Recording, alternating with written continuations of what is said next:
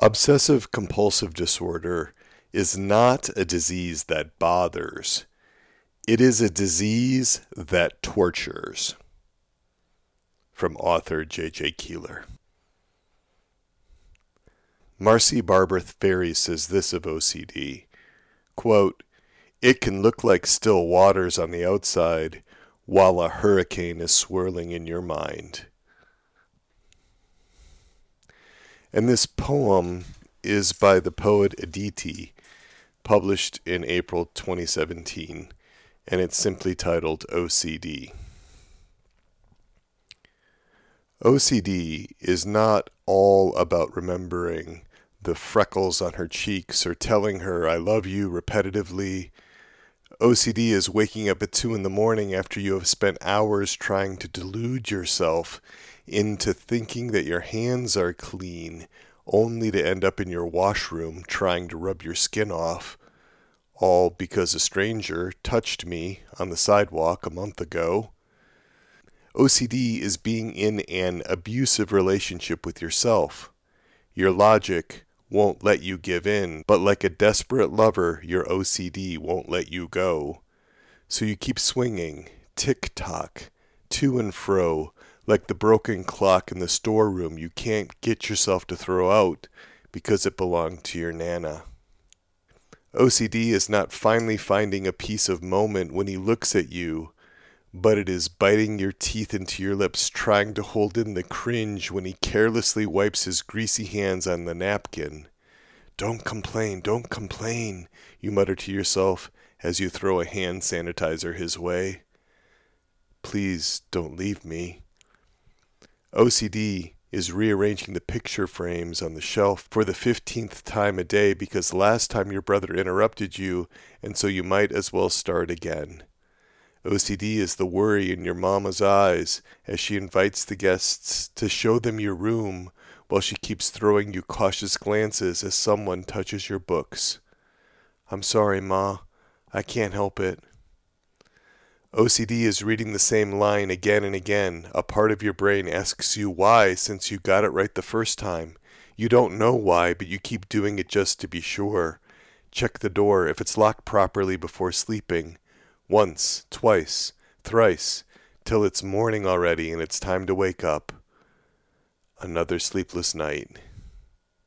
OCD is all these fuzzy voices mixed around with the signals from your brain telling you that your life will fall apart if, just for this once, you do anything different. Obsessive compulsive disorder, OCD, that is what we are addressing today. Obsessive compulsive disorder. And here is what OCD is like for Toni Neville. She says, quote, "It's like being controlled by a puppeteer. Every time you try and just walk away, he pulls you back. Are you sure the stove is off and everything is unplugged? Back up we go. Are you sure your hands are as clean as they can get? Back you go. Are you sure the doors are securely locked? Back down we go. How many people have touched this object? Wash your hands again."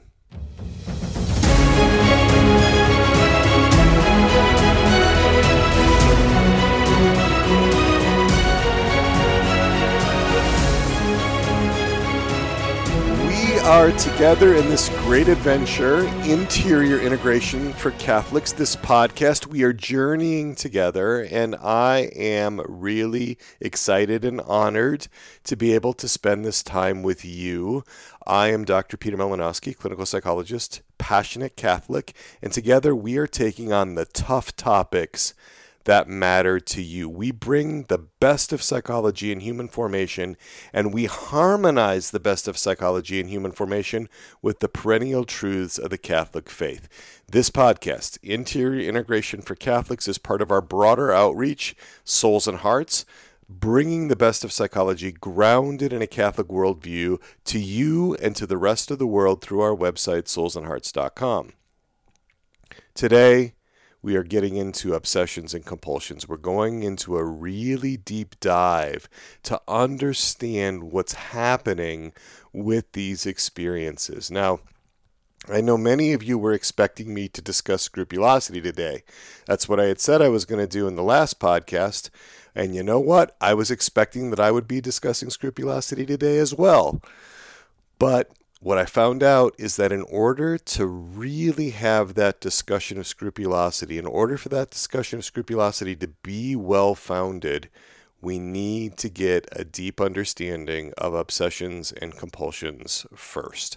I need to bring you up to speed on obsessions and compulsions before we get into scrupulosity, and there is a lot to know. So we're going to do this right. We're going to take our time. I'm going to ask you to be patient with me. There is so much material on obsessions and compulsions that I couldn't just put it into a little sidebar in the podcast. So the questions we will be covering today. What are we going to be doing? We're going to be, first of all, getting into definitions. What are obsessions and compulsions? And what is obsessive compulsive disorder? What are the different types of obsessions and compulsions, the different forms that obsessions and compulsions can take? And this is really important. What is the experience of OCD like? We got a taste of that in the intro with that poetry and with those quotes, but we're going to get into that more deeply as well. What do those who have really suffered from OCD, what do they have to tell us about their experience? Then we're going to get into who suffers from obsessions and compulsions. How common is OCD? What are the risk factors? Why do obsessions and compulsions keep going? What's that cycle like according to the secular experts? And then we'll talk about how we overcome obsessions and compulsions. How do we resolve them? What does the secular literature say are the best treatments? We're going to talk about medication.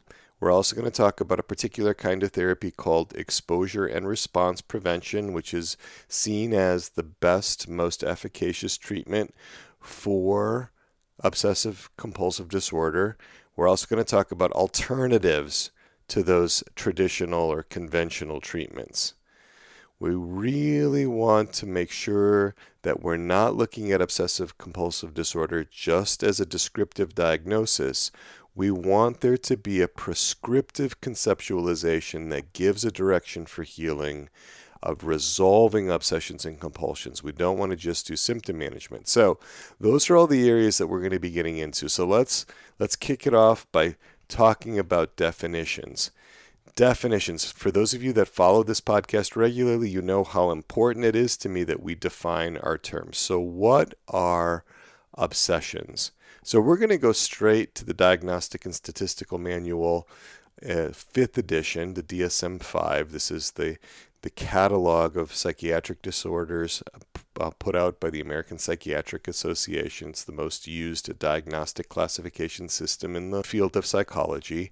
And obsessions, according to the DSM-5, are, quote, recurrent and persistent thoughts, urges, or impulses that are experienced at some time during the disturbance as intrusive and unwanted, and that in most individuals cause marked anxiety or distress. The individual attempts to ignore or suppress such thoughts, urges, or images, or to neutralize them with some other thought or action, for example, by performing a compulsion. End quote.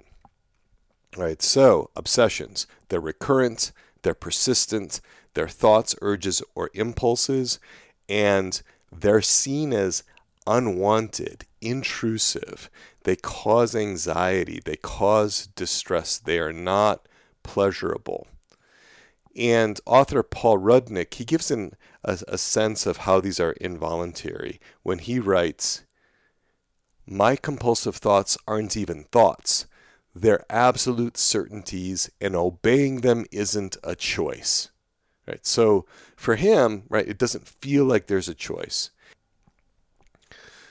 The last part of this is that the individual works to neutralize the obsession with another thought or a compulsion, right? So there's something that has to happen to try to calm down the anxiety resulting from the obsession. Here's a definition of obsession from the International OCD Foundation. They define obsessions as follows. Quote, obsessions are thoughts, images, or impulses that occur over and over again and feel outside the person's control. Individuals with OCD do not want to have these thoughts and find them disturbing. In most cases, people with OCD realize that these thoughts don't make any sense. Obsessions are typically accompanied by intense and uncomfortable feelings, such as fear, disgust, doubt, or a feeling that things have to be done in a way that is, quote, just right, end quote. In the context of OCD, obsessions are time-consuming and get in the way of important activities the person values, end quote. And one of the things that I want to point out in this definition is that these thoughts don't make any sense. They don't seem to make any sense often to the person. Most of the time, the individual with obsessions recognizes that there's something off about these. Let's go to common obsessions. I'm drawing from 4 sources to discuss what common obsessions are. The primary article that I went with was an article entitled, What is OCD? And that was on the International OCD Foundation. It was on their website. I also used a WebMD article entitled, How Do I Know If I Have OCD? By Danny Bonvisuto from February 19th, 2020. I used a few things from northpointrecovery.com, their blog, and the blog entry was, What types of OCD are there? Get the breakdown here. That was put out on May 3rd, 2019 by the North Point staff. And then one more was an article entitled Common Types of OCD, Subtypes, Their Symptoms, and the Best Treatment by Patrick Carey, dated July 6th, 2021 on treatmyocd.com. Okay, so we're going to look at some major categories of OCD obsessions, right? What kinds of obsessions? Well, there can be contamination obsessions, obsessions around losing control, obsessions around harm, obsessions around relationships, obsessions around unwanted sexual thoughts, obsessions related to perfectionism, obsessions about sexual orientation, obsessions about being embarrassed or shamed in public situations, obsessions around getting a non-communicable disease such as cancer, and obsessions that are superstitious ideas about unlucky numbers or particular colors. And then there can be religious obsessions, and that's another word for scrupulosity. So let's go through these a little bit more slowly, right? So the first kind of contamination obsession involves body fluids: blood, urine, saliva, feces. I went to the public restroom. I know I got somebody's urine on my hands. It's just an obsession, something I can't stop thinking about. That's the first one. Germs is another one. Germs, especially for communicable diseases. Somebody may be afraid to shake hands, worried about catching gonorrhea, for example. All right. Contamination by environmental contaminants like radiation or asbestos. Contamination by household chemicals, cleaners, solvents. Contamination by dirt, right? And here's a quote from author Bethany Pierce that kind of describes what an obsession might sound like. She writes, "If you put the wrong foods in your body, you are contaminated and dirty and your stomach swells. Then the voice says, 'Why did you do that? Don't you know better? Ugly and wicked, you are disgusting to me.'" Right? Contamination one. So it's the first one. The second set of obsessions are about losing control. And that could be giving in to an impulse to harm yourself. You know, the idea of, hey, I could jump in front of this bus right now. That's an impulse to harm self, fear of giving into that impulse, fear of acting on an impulse to harm somebody else, right?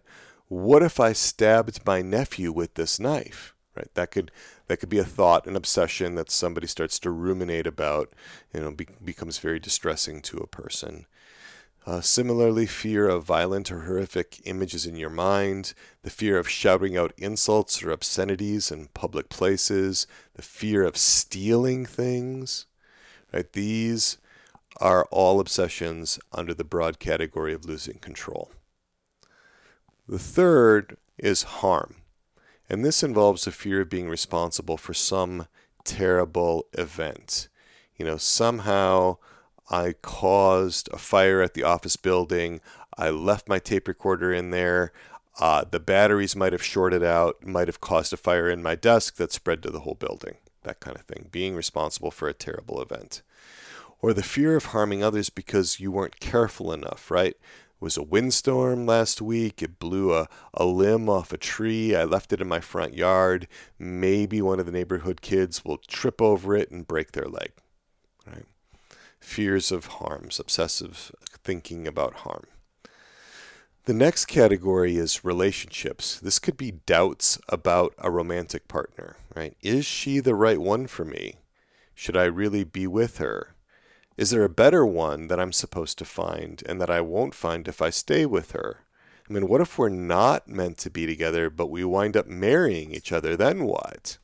Right? Those kinds of ideas. Or doubts about a partner in another way, right? Is my girlfriend faithful to me? Is my fiance faithful to me? Right, so that's the fourth one. Right? So we've got obsessions under the broad categories of contamination, losing control, harm, and relationships. We've covered those. Now we're into unwanted sexual thoughts. These could be forbidden or perverse sexual thoughts or images. Could be sexual obsessions involving children, involving incest. It could be obsessions about aggressive sexual behavior towards others. So that's often a common one in Catholic circles, unwanted sexual thoughts. Then there can also be obsessions related to perfectionism, and these could include a concern about evenness or exactness, about symmetry, a need for things to be in their place, might be thoughts about having to arrange things in a particular way before I leave home, could be a concern with a need to know or to remember particular details. There could be obsessions around an inability to decide whether to keep this particular thing or to discard it. And you saw that in the opening poem where Aditi was trying to decide whether she should discard the clock that belonged to her Nana. There could be obsessions around losing things, fears around making a mistake, and there could be a need to ensure that your action is, quote, just right, end quote. So there could be obsessions around, I need to start this email over, something isn't right with the wording. So that's another one, obsessions around perfectionism. Then there can be obsessions around your sexual orientation, right? Am I gay? So a man may realize that he noticed another man out by the swimming pool. There could be obsessions around, oh, I noticed this other man. Does that mean I'm gay? Am I gay? Am I not gay? Can be obsessions about sexual orientation, sexual attraction. There can be obsessions about being embarrassed or shamed in public situations.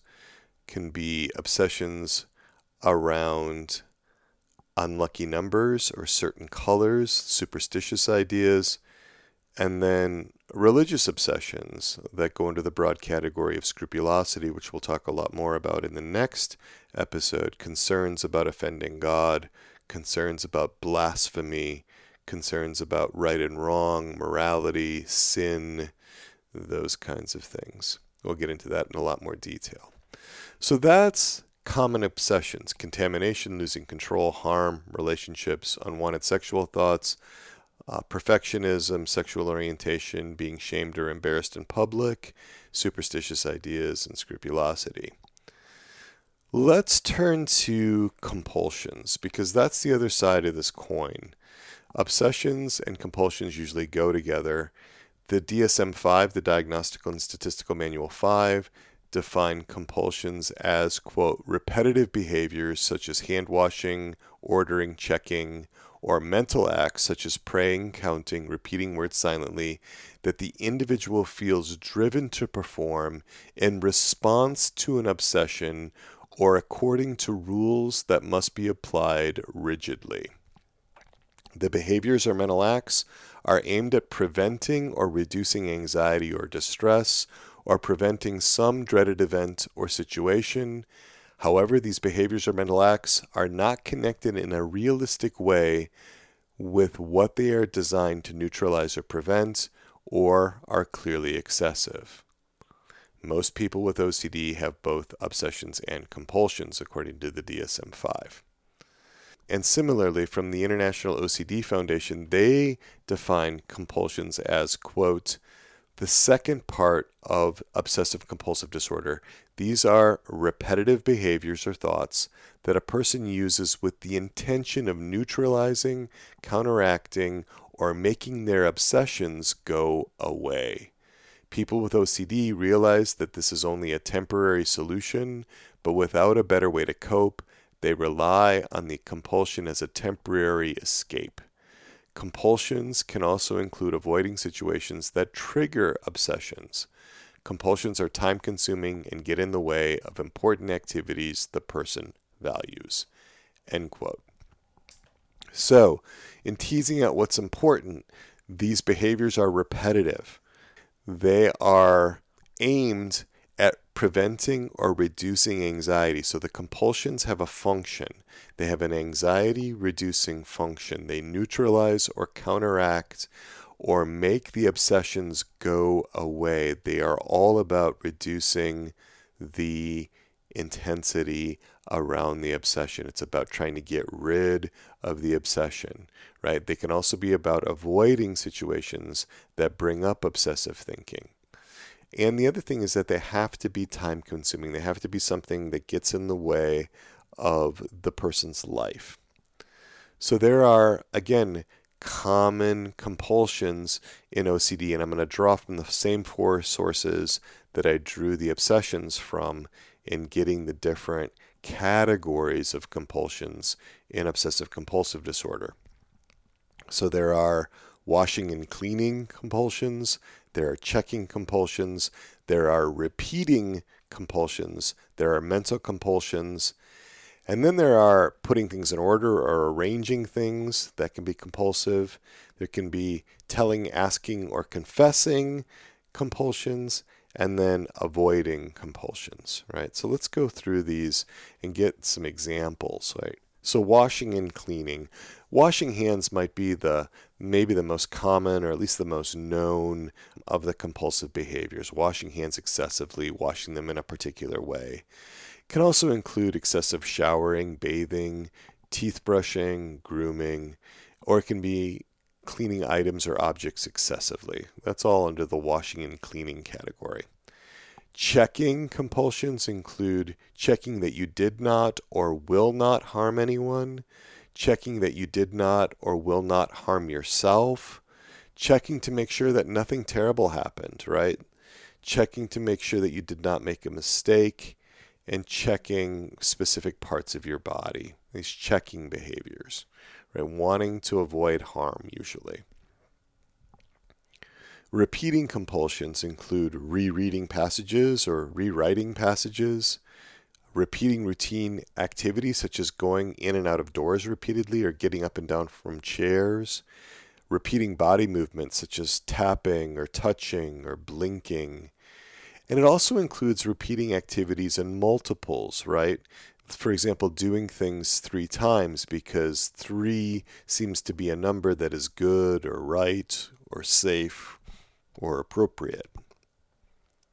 And so that's the third one, the repeating compulsion. So we've had washing and cleaning, checking, repeating, and then the fourth one is mental compulsions. This is where people mentally review events in order to try to prevent harm to oneself or to others or to prevent terrible consequences. It could include praying, again, to prevent harm or to prevent bad consequences. Could include counting while performing a task with the goal of ending on a number that is good, right, or safe. It could also include canceling behaviors or undoing behaviors, replacing bad words with good words in your thoughts in order to try to cancel out the negative aspects of thoughts. All of those fall under the area of mental compulsions. Then putting things in order, rearranging things until they feel right, until there's a perfect symmetry. That's the next one. And then there's also this idea of trying to get reassurance by telling people things or asking people things or by confessing various things to other people, and then avoiding situations that might trigger obsessions. That can be another whole area of compulsions. Now, as we talked about, obsessions and compulsions go together. There's this vicious cycle of OCD that's described at helpguide.org in their article entitled Obsessive Compulsive Disorder. So, there could be an obsessive thought, right? Like, I could stab my nephew with this knife, right? That's a harm obsession. And that brings up anxiety. That would be a terrible thing to happen. I can't let that happen. I don't want that to happen. I love my nephew, right? So then there can be the compulsion of locking all the knives away and then checking to make sure they are all accounted for when your sibling and her family are visiting, right? So when your nephew comes to visit with his family, you're checking the knives to make sure that no knife is out, that you don't have a knife somewhere on your person. There's no knife that could be easy to grab for you to somehow carry out that obsession, that obsessional thought about stabbing your nephew. And when you've checked and when you've seen that all the knives are where they, quote, should be, end quote, there can be this temporary relief. All the knives are there. And that relief is absolutely critical to understanding this cycle. Now, Marty M. Berlinger, she puts it this way, quote, "A physical sensation crawls up my arm as I avoid compulsions. But if I complete the compulsion, the world resets itself for a moment, like everything will be just fine. But only for a moment." End quote. So there is this reward that happens when a person with OCD does the compulsive behavior. They get a brief sense of relief, a temporary sense of relief.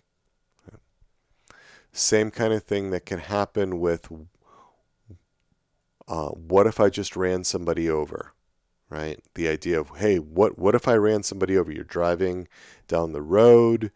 What if I just ran somebody over, right? Anxiety comes up, and then there can be the compulsion to go back and drive over the route that you took in order to make sure that there are no bodies on the road, that you didn't hit anyone, right? This need to kind of check that out. And when that's completed, then there can be this brief sense of, okay, I can relax. But again, it doesn't last. Right? So that's the cycle of how this operates. So according to the DSM-5, you need to have the following diagnostic criteria for obsessive compulsive disorder. You need to have the presence of obsessions or compulsions or both. The obsessions or compulsions must be time-consuming, for example, taking more than an hour per day, or they need to be causing clinically significant distress or impairment in social, occupational, or other important areas of functioning. The obsessive compulsive symptoms are not attributable to the physiological effects of a substance. So they can't be about medications, or can't be because you're using drugs, or because you have a medical condition that causes the experiences. And it can't be better explained by some other mental disorder. One of the things that comes out in the DSM-5 is whether or not there is good or fair insight. And if there's good or fair insight, the person recognizes that the obsessive compulsive disorder beliefs are definitely or at least probably not true, or that they at least may or may not be true, right?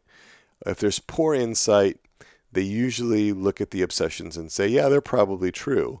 And if insight is absent, then the person's convinced that the obsessive beliefs are true. That's about 4% of people with OCD have that degree of absent insight. Well, let's get into a little bit more of what the internal experience of OCD is like. What is it like to be under the pressure of these obsessions, feeling compelled toward these compulsions? What is that like? So there was a poem that I want to read to you And the author goes by Forti.no, so Forti.no. And the poem goes as follows. Dear Obsessive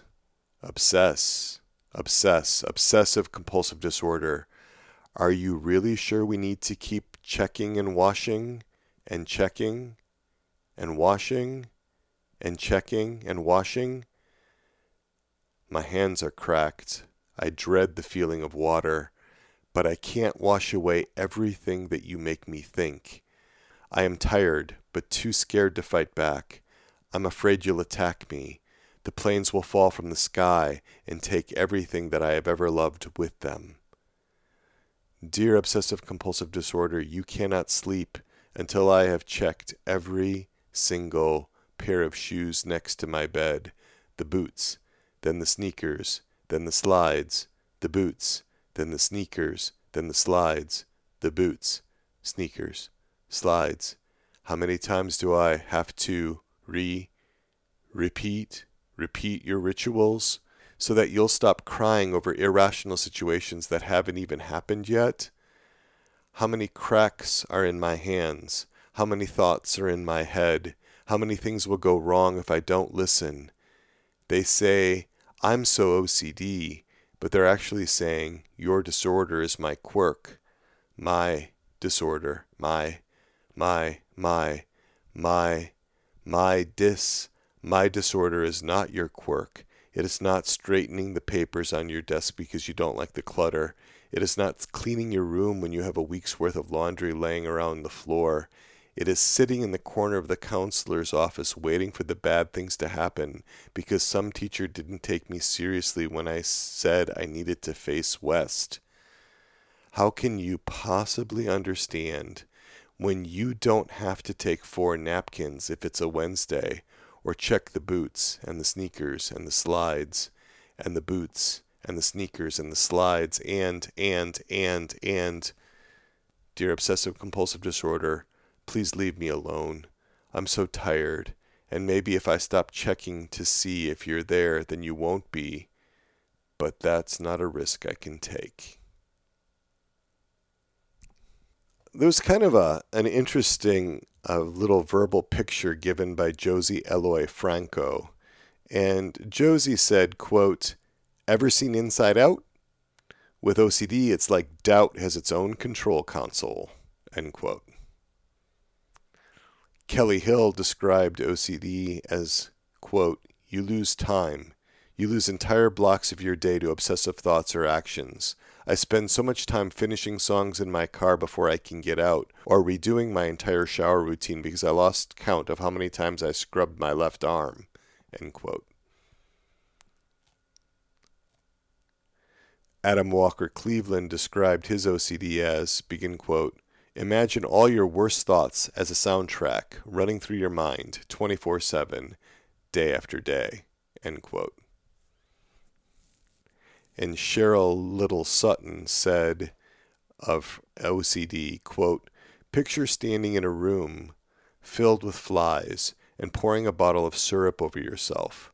The flies constantly swarm about you, buzzing around your head and in your face. You swat and swat, but they keep coming. The flies are like obsessional thoughts. You can't stop them, you just have to fend them off. The swatting is like compulsions. You can't resist the urge to do it, even though you know it won't really keep the flies at bay more than for a brief moment, end quote.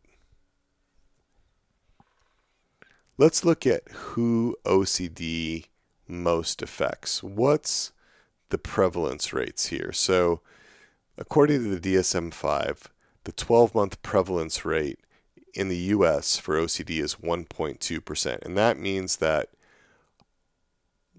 12 out of every 1,000 people will experience obsessive compulsive disorder in a given year. Now, the lifetime prevalence is 2.3%. It's roughly double. So that means that about 2.3% of people will experience OCD, the actual disorder, at some point during their lives. International 12-month prevalence rates range from about 1.1 to 1.8, so it's pretty much in line with what we see in the U.S. Women tend to have a higher prevalence rate than men. Risk factors, according to the DSM-5, include temperamental factors, those people with greater internalizing systems who are more likely to turn inward and have internal symptoms, those that have higher negative emotionality, and those who have greater behavioral inhibition, more inhibitions around behaviors, they're likely to be at greater risk for OCD. Environmental factors include childhood physical abuse, childhood sexual abuse, and other stressful or traumatic events. There seems to be some kind of genetic disposition. If you look at identical twins, the concordance rates are 57%, which means if one identical twin has it, you're going to see it about 57% of the time with the other identical twin. With fraternal twins, the concordance rate is 22%.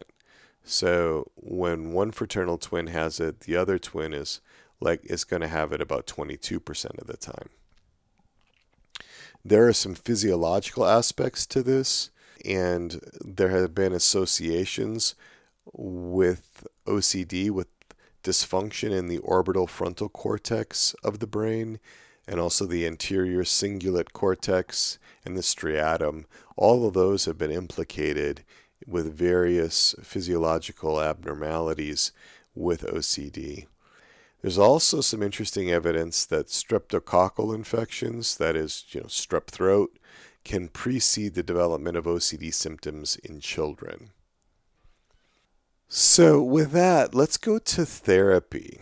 Now, there's really one therapy that the outcome literature says stands head and shoulders above the rest when it comes to obsessive compulsive disorder. Obsessive compulsive disorder is generally known to be kind of treatment resistant to many treatments. So there have been a number of writers, authors, a number of clinicians who have discussed the difficulties of treating OCD. Back in the 1970s, this exposure and response prevention therapy, which is known as ERP, that grew out of Stanley Rockman's work. Now, this is a type of behavioral therapy that exposes the person to situations designed to provoke or to stimulate their obsessions. All right, so we're intentionally causing the distress, the anxiety that leads to the urge to engage in the compulsion that gives the person the temporary relief. The goal of ERP, or exposure and response prevention, is to break that cycle of obsessions leading to anxiety, leading to compulsions, leading to temporary relief, rinse and repeat. Right? If you are exposed to your anxiety-provoking stimulus and you have the obsession, but if you prevent the compulsive response, you don't get the temporary relief. The basic premise of ERP is that as individuals confront their fears, and if they prevent themselves from engaging in their escape responses, eventually they will habituate to their anxiety, and their anxiety will go down. All right, so the goal here in ERP is to get used to the feelings of the obsessions. It's to get used to the anxiety without having to engage in the compulsive behavior.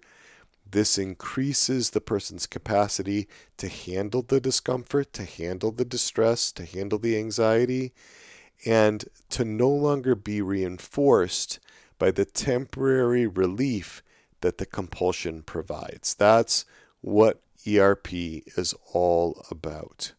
And Patrick Carey writes that any behavior that engages with the obsession, for example, asking for reassurance or avoiding or ruminating, any behavior that engages with that obsession reinforces the obsession. So the point of ERP is to prevent those behaviors. And by preventing those behaviors, ERP teaches the person that he or she can tolerate distress without turning to their compulsions. And in that way, the idea is that ERP drains obsessions of their power. right? So the essence of ERP is that individuals with OCD repeatedly confront the thoughts, images, objects, and situations that compose their obsessions, that make them anxious. Those are the things that they confront in a systematic fashion, and they keep themselves from performing their favored compulsive behaviors that they typically will use to reduce distress, to calm themselves, to reduce anxiety. And through this process, the individual is supposed to learn that there's nothing to fear and that obsessions no longer cause distress. And so with ERP, you make the choice to confront your anxiety and obsessions. You make the commitment to not give in, to not relapse into the compulsive behavior. And when you don't do that compulsive behavior, you'll actually eventually experience a drop in your anxiety levels. And this happens when you stay exposed enough and you prevent the compulsion enough to become habituated, what they call habituated. And then you learn, oh, okay, experientially, I know that this situation or this obsession is not going to cause harm. Now this is a serious commitment though, because a person has to confront those obsessive thoughts relentlessly, right? It's not something that you can do a little bit of. It's something that has to be done with this consistency, with this ongoing effort, right? So different types of exposure are used in this. It could be imaginal exposure, where the person is asked to sort of mentally bring to mind the fear and the situation that is so uncomfortable that brings up the obsession. So if a person has, let's say, agoraphobia, which is a fear of being in open spaces or in crowded places, they might be imagining themselves at a football stadium, something like that, and they're bringing up an image of this within their mind's eye, and that triggers the obsession, and then they can prevent the response. There's also in vivo exposure, and with this kind of exposure, people go to real life places to address whatever scenario they're afraid of. So a person who obsesses about bridges falling down, or maybe themselves causing bridges to fall down, go out near bridges, go over bridges, and have the fleeing response or the avoiding response be extinguished by preventing it within themselves. And now we're also getting into virtual reality exposure, where this person is placed in situations that probably seem to be real, three-dimensional and so forth, but they are fabricated through this visual stimulation, right? So Stephen Pence and his colleagues, in a 2010 article in the American Journal of Psychotherapy entitled "When Exposures Go Wrong, Troubleshooting Guidelines for Managing Difficult Scenarios That Arise in Exposure-Based Treatment for Obsessive Compulsive Disorder," looked at what are the problems with ERP. And they identified 5 issues that can occur in therapy, but haven't really been discussed that much. These are the 5 areas in which exposure and response prevention can go wrong, right? And the first is when clients fail to habituate to their anxiety. When they don't calm down, that can be a real problem with ERP. The second one is when clients misjudge how much anxiety and exposure will actually cause. If it causes too much anxiety, they can be flooded with anxiety, leave their window of tolerance, and really become hyper aroused. If there's too little anxiety, there's not enough there to actually be curative. The third is when incidental exposures happen in session, and that can be when, for example, in doing an in vivo exposure to, say, dogs by getting out of the office and walking down the street and, kind of coming across a dog, There might be some other thing that the person's afraid of that happens in that distracts them and kicks off that whole cycle, but not around dogs, but around some other type of feared event that they are ruminating about. Sometimes clients will use mental or covert rituals that interfere with treatment. So these are secret compulsive behaviors that they're slipping in that the therapist is not noticing. And then it also can have a lot of difficulty when clients demonstrate very high levels of anxiety sensitivity. In other words, they have a very difficult time tolerating even mild levels of anxiety. Stacy Smith at stacysmithcounseling.com stated that there can also be ERP failures when clients are utilizing safety behaviors. Those are those covert compulsions that are flying below the radar of the therapist. Not sitting with the anxiety till it dissipates, because clients can distract themselves. Not working through all the irrational, unhelpful thoughts, and not practicing it often enough. So I have some concerns about ERP. I'm not an ERP practitioner. I've never practiced ERP in the way the current protocols read. I have done various forms of exposure therapy in the past, but not ERP specifically. I've got some concerns about safety and security, and concerns about flooding with anxiety. And those are echoed by other clinicians as well. Ben Bloom wrote this article called Inside the Revolutionary Treatment That Could Change Psychotherapy Forever, which was at elemental.medium.com, posted on July 21st, 2020. He said this about Robert Fox's experience of another person. Robert Fox is a therapist. We'll talk a little bit more about him later, but the quote goes like this.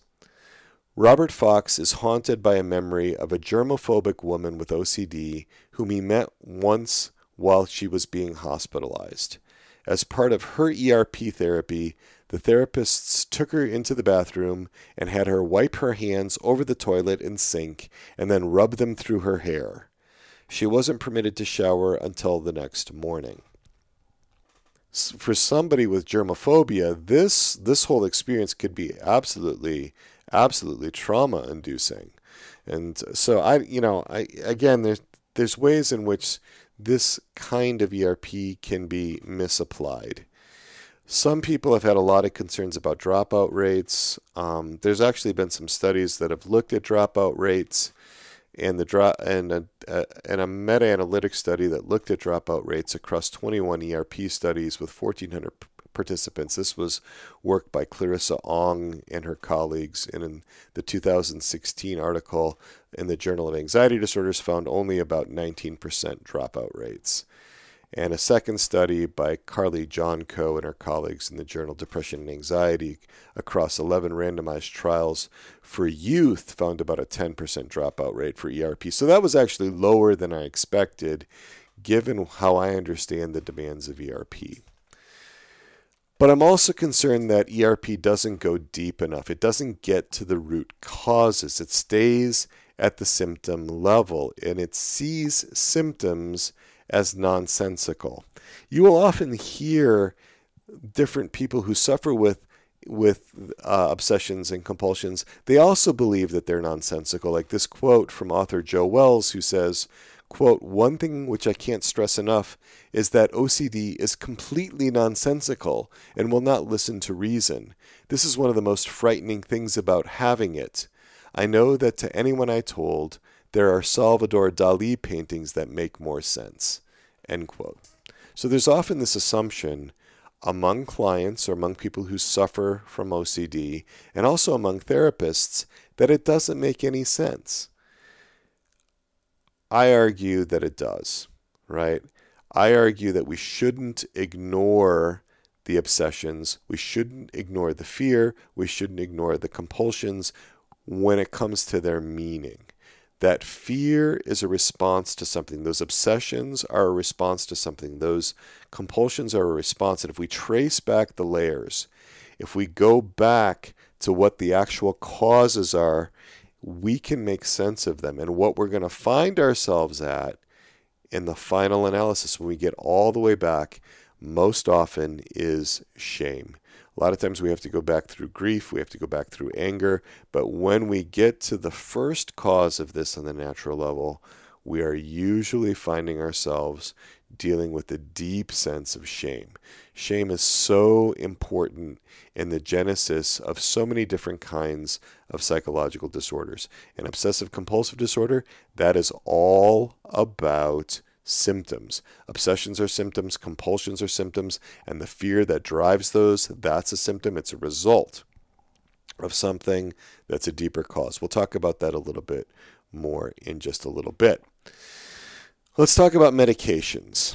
All right, medications are very common treatments for obsessive compulsive disorder, and according to the International OCD Foundation, there are 8 drugs that are typically prescribed that seem to have a good research to back them up. And those include fluvoxamine, which is Luvox, fluoxetine, which is Prozac, sertraline, which is Zoloft, paroxetine, which is Paxil, citalopram, which is Celexa, clomipramine, which is Anafranil, escitalopram, which is Lexapro, and venlafaxine, which is Effexor.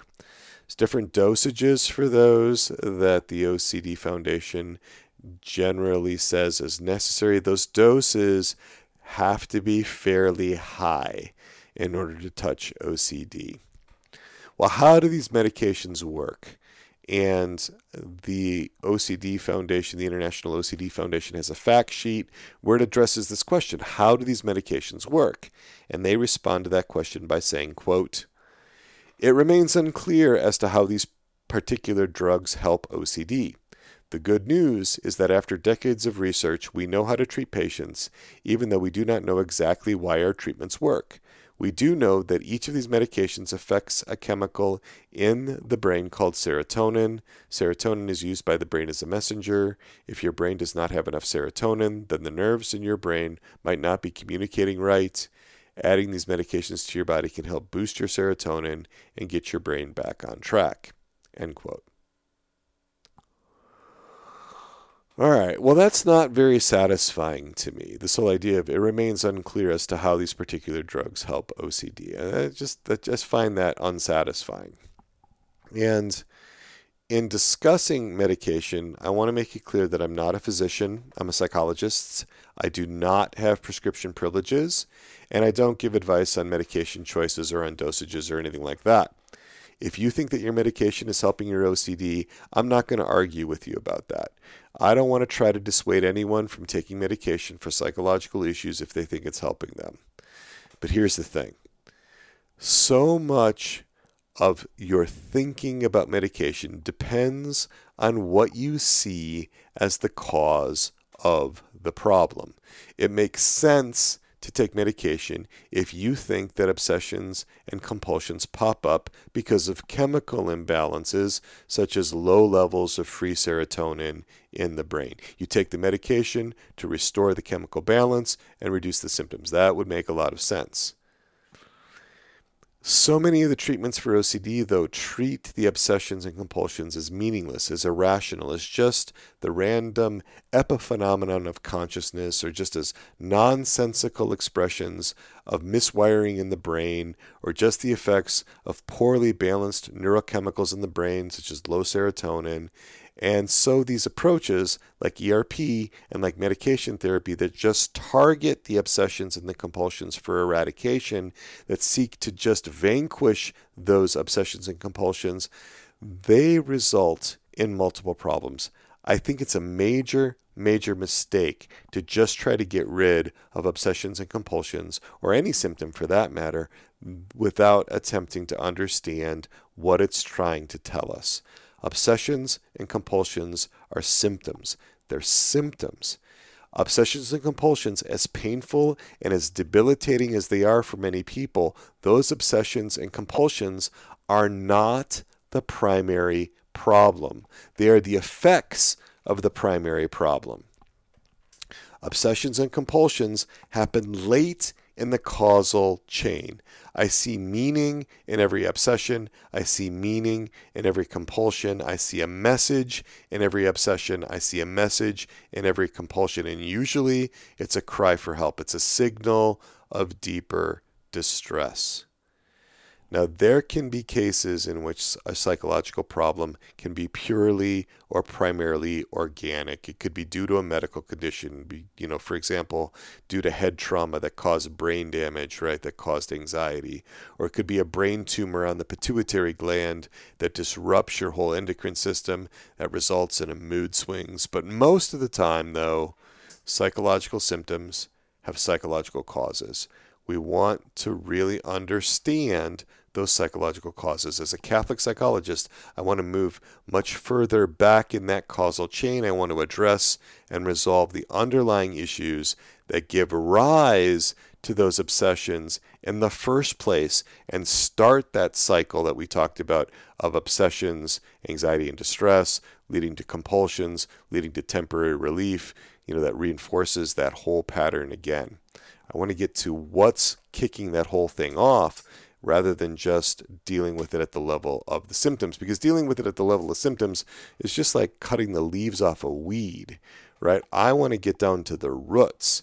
That's how you're going to be better able to work through obsessions and compulsions. Now, at helpguide.org, there's a little self-help. Actually, it's the best self-help thing I found for the most complete self-help thing, I should say, I found for obsessive compulsive disorders. And at helpguide.org, and this article entitled Obsessive Compulsive Disorder, they said, okay, you want to identify your triggers, you want to learn to resist OCD compulsions, you want to challenge obsessive thoughts, you want to create an OCD worry period. We'll talk about what that is. You want to create a tape of your OCD obsessions and intrusive thoughts. You want to reach out for support, and you want to manage stress by practicing by practicing relaxation techniques and so forth. And you want to engage in some lifestyle changes. So identifying triggers that can help you identify your what sets you off. It helps you to anticipate your urges. They recommend that you can create this solid mental picture and make a mental note. You can tell yourself the window is now closed, or I can see that the oven is turned off. And so when that urge to check comes up later, you're going to be able to relabel it as, quote, just an obsessive thought, end quote. All right, so learning to resist OCD compulsions, you repeatedly expose yourself to your OCD triggers. You can learn to resist the urge to complete your compulsive rituals. This is basically do-it-yourself ERP. They talk about building your fear ladder. So you start out at less scary things and you work your way up to more frightening things. Again, resisting the urge to do your compulsive behavior. They tell you that the anxiety is going to fade. You're not going to lose control or have a breakdown. You got to practice this. Right, challenging obsessive thoughts, right? Recognizing that thoughts are just thoughts. They encourage you to write down your obsessive thoughts, your compulsions. Writing it all down will help you see how repetitive your obsessions are. Writing it hundreds of times will help it lose its power. Writing thoughts down is much harder work than simply thinking them, so your obsessive thoughts are likely to disappear sooner. That's the idea in this particular thing. You can challenge your obsessive thoughts. What's the evidence for this thought being true? What's a more positive or realistic way of looking at the situation? Have I confused thoughts with facts? What's the probability of what I'm scared of? What's the likelihood that that's actually going to happen? If the probability is low, what are more likely outcomes? Is the thought helpful? Is obsessing about it helpful? Or could it be harmful? And what would I say to a friend who had this thought? All right, so that's the third thing. So we have identifying triggers, resisting OCD compulsions, challenging obsessive thoughts, and then this creating an OCD worry period. So instead of suppressing obsessions or compulsions, you simply reschedule them. You pick a couple of 10-minute worry periods each day where you can just devote yourself to obsessing. And during your worry period, you focus only on the negative thoughts or urges. You don't try to correct them or anything like that. When thoughts come up in your head, when worries come up in your head, obsessions come up in your head, write them down. Make sure that you postpone them until your worry period where you can engage with them directly. The next one is creating a tape of your OCD obsessions or intrusive thoughts. You're going to make a recording, focus on one specific thought or obsession, record it, recount the obsessive phrase, sentence, or story exactly as it came to mind, and play the tape back over to yourself for 45 minutes each day until listening to that obsession no longer causes you to feel highly distressed. Okay. And then reach out for support. They recommend staying connected to family and friends, maybe joining an OCD support group. Manage your stress by quickly self-soothing and relieving anxiety symptoms when they come up. They encourage the practicing of relaxation techniques, including meditation and deep breathing and yoga and things like that. And they recommend lifestyle changes such as exercise, regular exercise, getting enough sleep, and avoiding alcohol and nicotine. Okay. Well, I appreciate that. I mean, I like it when individuals are empowered to find things that are helpful. But when somebody's really struggling with OCD, again, I really question whether these self-help techniques are going to really be all that effective. Again, these don't really get to root causes, except perhaps the whole period of kind of engaging with your obsessions in a worry period. That might actually, do some of that work. But I'm happy to say that we have an alternative. We have an alternative in working with obsessive compulsive disorder, and that is internal family systems.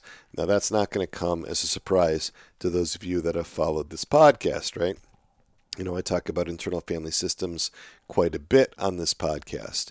So what is internal family systems? I'm going to read this little summary by Theodore Blanchfield from an August 22nd, 2021 article on verywellmind.com, which is called What is Internal Family Systems Therapy? And she writes, internal family systems, or IFS, is a type of therapy that believes we are all made up of several parts or subpersonalities. It draws from structural, strategic, narrative, and Bowenian types of family therapy. The founder, Dr. Richard Schwartz, thought of the mind as an inner family and began applying techniques to individuals that he usually used with families. The underlying concept of this theory is that we all have several parts living within us that fulfill both healthy and unhealthy roles. Life events or trauma, however, can force us out of those healthy roles into extreme roles. The good news is that these internal roles are not static and can change with time and work. The goal of IFS therapy is to achieve balance within the internal system and to differentiate and elevate the self so that it can be an effective leader in the system. End quote.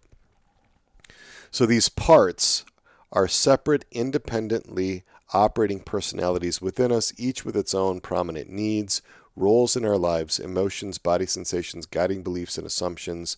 These parts have their typical thoughts, intentions, desires, attitudes, impulses, their interpersonal style, their worldview, and each part is going to have different ways of coping with what confronts it. You can find out a lot more about internal family systems in episode 71 of this podcast, where I go into describing it in much more detail. Now, there are two key IFS therapists that have done a lot of work on obsessive compulsive disorder. Both of them are level 3 trained in IFS. Both of them have had long histories of dealing with obsessions and compulsions, and they are Robert Fox and Alessio Rizzo. And I'm drawing from some sources here, including one podcast episode called IFS and Hope with OCD. There, Alessio Rizzo and Robert Fox were interviewed by Tammy Solenberger on her podcast, The One Inside, which aired on September 17th, 2021. Also on Annabelle Enrique and Tisha Shull's show, their podcast called IFS Talks. They had an episode entitled A Talk with Robert Fox on OCD types, and that aired on February 20th, 2021. And then there was an article by Ben Bloom, Inside the Revolutionary Treatment That Could Change Psychotherapy Forever, that came out on elemental.medium.com on July 21st, 2020. There was some additional information. And I'm actually going to quote from that article first, because it gives a little bit of the background about Robert Fox.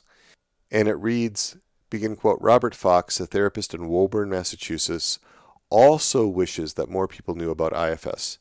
Diagnosed with obsessive compulsive disorder at age 21 after a lifetime of unusual compulsions, he spent 23 years receiving the standard care, cognitive behavioral therapy, CBT, and exposure response prevention, ERP. Neither had much effect, especially ERP, which involved repeatedly exposing himself to things he was anxious about in the hopes of gradually habituating to them. Quote, when you think about it, it's a very painful method of therapy, end quote, he says. Fox discovered IFS in 2008. Before, he had always been encouraged to think of his compulsions as meaningless pathologies. Now, for the first time, they began making sense to him as the behavior of protectors who were trying to manage the underlying shame and fear of exiles. After 2 particularly powerful unburdenings, his symptoms abated by 95% and stayed that way. Quote, OCD used to be almost like kryptonite around my neck when I would have serious flare-ups, end quote, he said. Quote, I feel a lot of freedom and peace, and I really owe it to Dick Schwartz and the model, end quote. So when you hear Alessio Rizzo and Robert Fox talk, you hear about their concerns about ERP. ERP doesn't bring the curiosity, says Alessio Rizzo. It doesn't ask the question, why do the obsessions happen in the first place? Obsessions are not irrational and compulsions are not meaningless. Nothing points back to the underlying causes in conventional OCD diagnosis and medication treatments in ERP. We need to get back to those underlying causes. And what are those underlying causes? Well, Robert Fox points to intense shame that is dissociated away outside of conscious awareness. Shame from childhood that's exiled and carried by parts that are burdened with it. But then also shame that comes from the OCD itself, right? The sarcasm that it can bring up. And Chrissy McDermott has a quote that says, begin quote, OCD is like having a bully stuck inside your head and nobody else can see it, end quote. There is so much misunderstanding, so much embarrassment, so much shame around just having OCD. Along with that is often repressed anger. Fox believes that often there was no parent that could witness what the child was experiencing in an attuned way that could help the child process it and work through it. So shame becomes this central thing.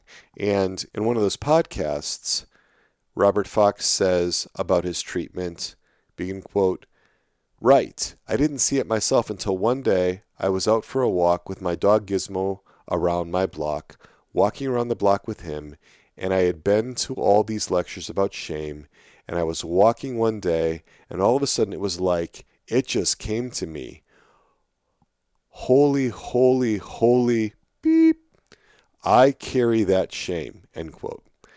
And it was like a dark cloud that was overhead and just kind of followed me wherever I went. And it was actually not an awful thing to realize. That's what had been basically walking around on my back for so long. It was this deep shame. So in that moment, Robert Fox realized that what had driven his obsessive compulsive symptoms, his obsessions, his compulsions, the fear around those, for all of those decades, had been shame. Now, Alessio Rizzo talks about how obsessions and compulsions often develop gradually. Those managers are trying out different roles to try to figure out ways to cope with the underlying intensity of shame and anger, and I would argue sometimes grief and also fear. And they try different things, right? All this happens in silence in the inner world of the person. And they come across something that's successful, at least in the short run, in distracting us from the pain that the exiles carry, the shame, the rage, the fear, whatever it is, right, that we are fleeing from at that core level. Robert Fox talks about how that distraction has to be powerful enough to hijack the mind. Hijack the mind. It's got to be powerful enough to hijack the mind, or otherwise it's just not going to get away from that underlying shame, that underlying grief, or that underlying loss, or whatever it is that is generating so much concern within our system, especially for our protector parts. On his website, which is therapywithalessio.com, Alessio Rizzo posted on March 3rd, 2021, an article entitled IFS and OCD, a comparison between CBT and IFS for OCD. And that's a really interesting article for those that want to follow up on this a little further.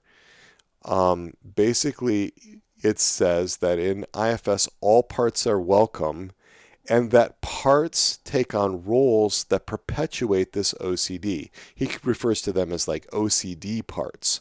There are parts that generate and perpetuate the OCD, and they're doing that for a reason. They're trying to help us to be safe. They're trying to help us to be calm. They're trying to create some kind of pseudo homeostasis or stability to allow us to continue functioning. So the main difference, he says, between CBT, which would include ERP, and IFS is the definition of the cure for OCD.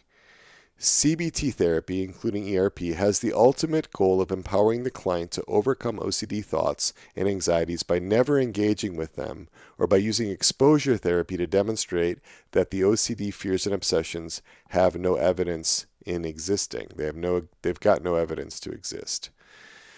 IFS, on the other hand, believes that healing is the result of reorganizing the parts so that the extreme behavior is substituted with more functional ways of thinking and acting.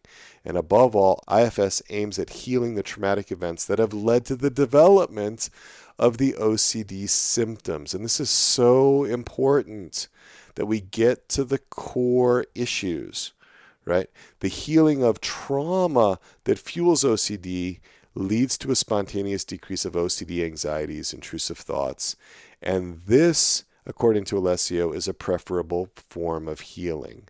I think it also, at a neurological level, is preferable because what I think is going on here, Alessio doesn't get into this in his website, but what I think is going on is that we're actually correcting the existing neural network in the brain. We're actually rewiring the brain at a neurochemical, at a neuroelectrical level. We're actually revamping and revising how the brain works with regard to these obsessions and these compulsions.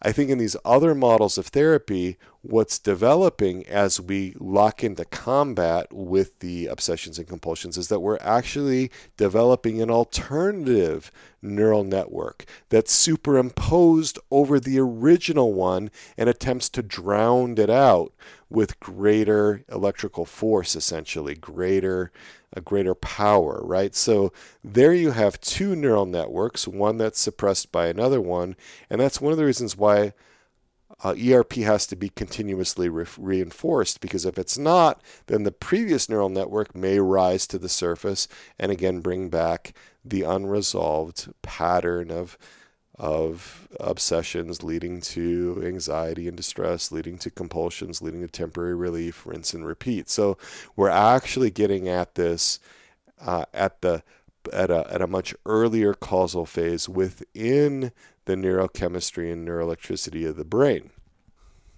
So I want to also kind of close with some quotes from Colleen West, who is an IMF therapist and a licensed marriage and family therapist, from a December 20th post on her website, ColleenWest.com, where she's discussing treating OCD with internal family systems parts work. She says that, quote, treating obsessive and compulsive parts with IFS is diametrically opposed to treating it in the exposure and response prevention, the most commonly recommended approach. IFS treats OCD parts as what they are, managers and firefighters. They have jobs to do. If you can help the exiles underneath these protectors, there will be less need for the OCD behaviors. IFS does work, and I have successfully treated people with full-blown OCD who now have about 5% of their original symptoms only during moments of high stress, and they do not consider themselves OCD anymore. ERP works to suppress those same protectors that IFS seeks to understand and care for. It does work as people get a strategy for the thoughts that are driving them nuts. But the folks I know who have gone through this treatment find that they have to do their homework forever or the OCD comes back. And they always feel it threatening. In short, it's stressful and the fight is never over. For anyone doing ERP, they have to commit fully to that approach, and the homework is hours a day, and one cannot be half-hearted about it or it won't work. The good thing about ERP is that it gives people some control, which they strongly desire because they feel so powerless.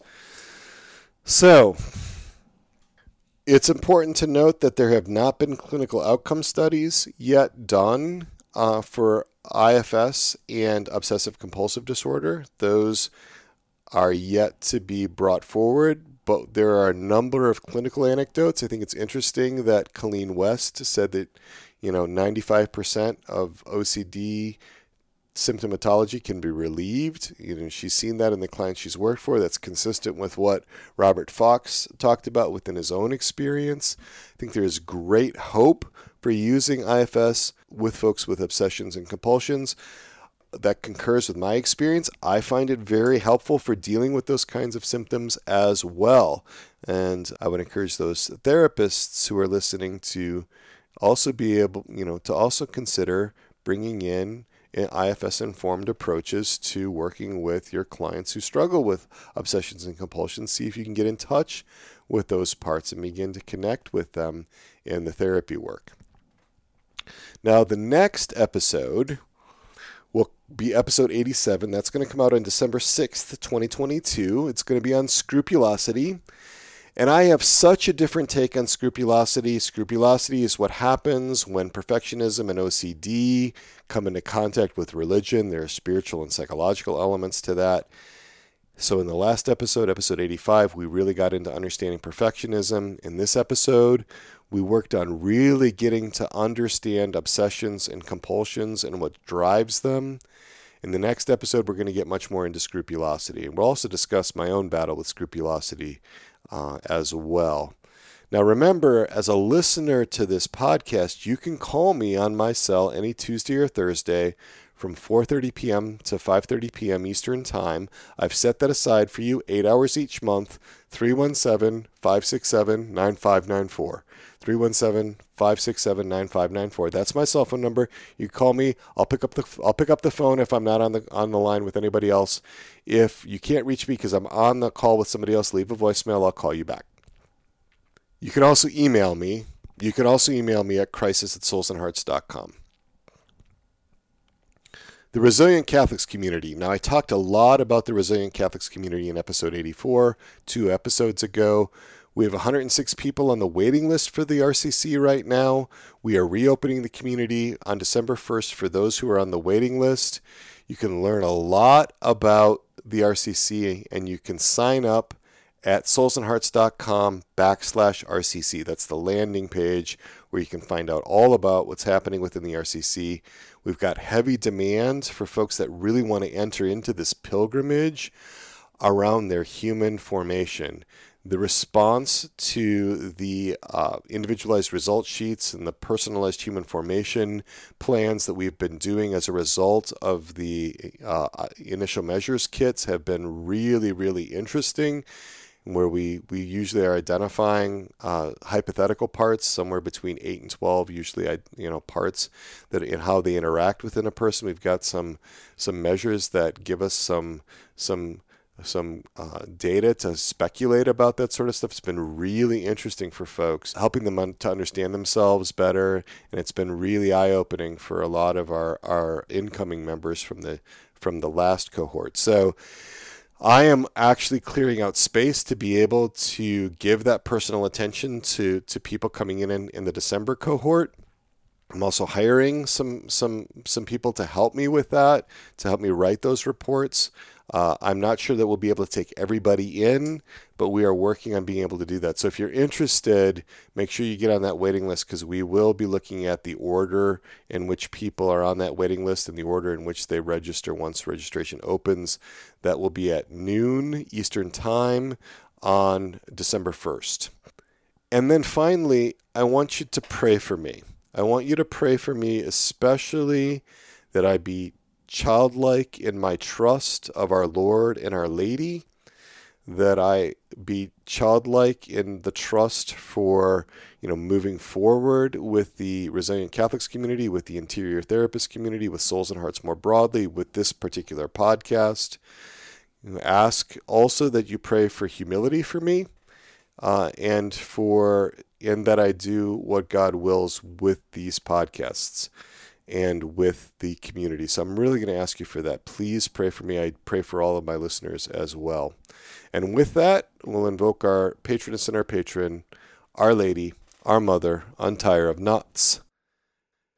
Pray for us. St. John the Baptist, pray for us.